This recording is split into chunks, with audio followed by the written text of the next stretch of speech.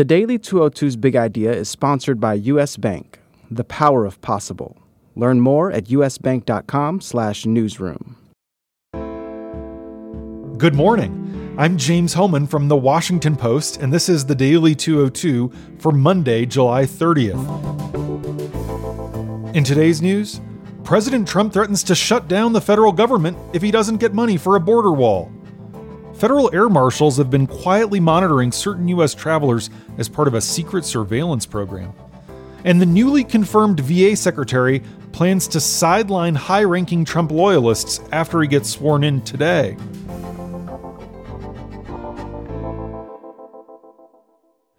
But first, the big idea. The Koch network threatens to turn on Republicans. Billionaire industrialist Charles Koch distanced himself and the network of like-minded conservative donors that he leads from both President Trump and the Republican Party.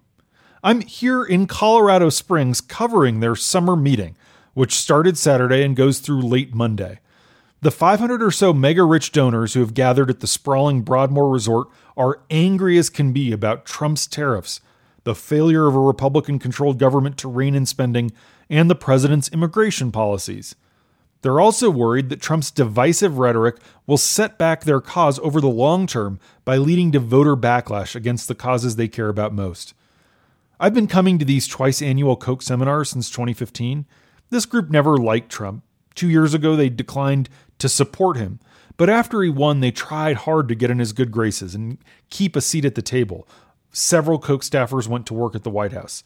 The result of that was they got Neil Gorsuch on the Supreme Court, deregulation, and most significantly for them, the massive tax cuts last December. At their January meeting outside Palm Springs in California, they carefully avoided criticizing Trump because they didn't want to antagonize him. But the tariffs have really gotten their goat.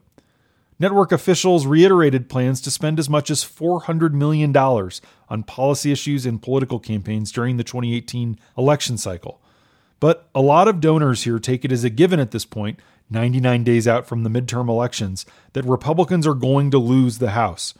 So, officials with the groups tied to the network are already talking about areas where they can work with Democrats, such as criminal justice reform. And in a very significant warning shot at Trump and the GOP, Charles Koch told a small group of reporters here that he regrets supporting certain Republican candidates in the past and that he won't support people in the future who don't share his pro-free market philosophy. Asked about Democrats possibly retaking control of the House, Koch said, quote, "I don't care what initials are in front of or after somebody's name."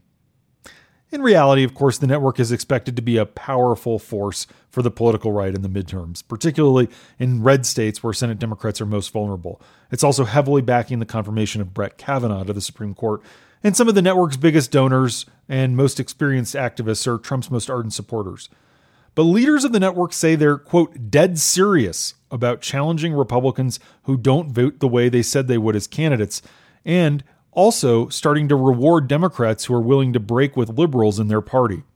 For example, the Koch network recently ran ads in North Dakota thanking Heidi Heitkamp, a Democrat who's facing a tough re-election, for co-sponsoring legislation that rolled back the Dodd-Frank financial regulations. They also sent mailers and ran digital ads attacking Representative Lou Barletta, a Republican from Pennsylvania who is strongly backed by Trump and is running for Senate against incumbent Senator Bob Casey. They attacked him for voting to increase federal spending when he said he wouldn't.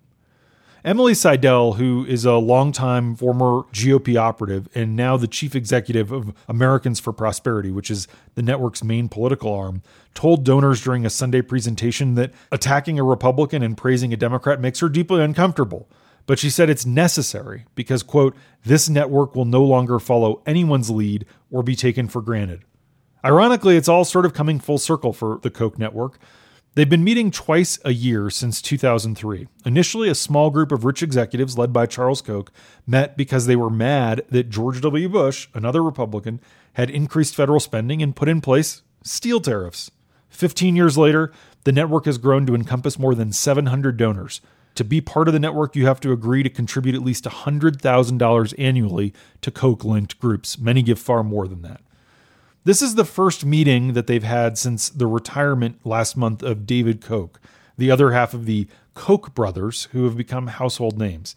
He stepped down from the family business and the political groups because of declining health. But Charles Koch and others downplayed the significance of his departure and said their coalition is as strong as ever. At the seminar, they're calling it a movement. And that's the big idea. Here are 3 other headlines that should be on your radar. Number 1, Trump threatened to shut down the federal government on Sunday unless Congress funds the border wall at the end of September. The president's public statements on immigration continue to be erratic. He said Congress shouldn't address immigration until after the elections. Then he's demanded they immediately do something. On specifics about what he would take in a deal, he's changed his mind repeatedly.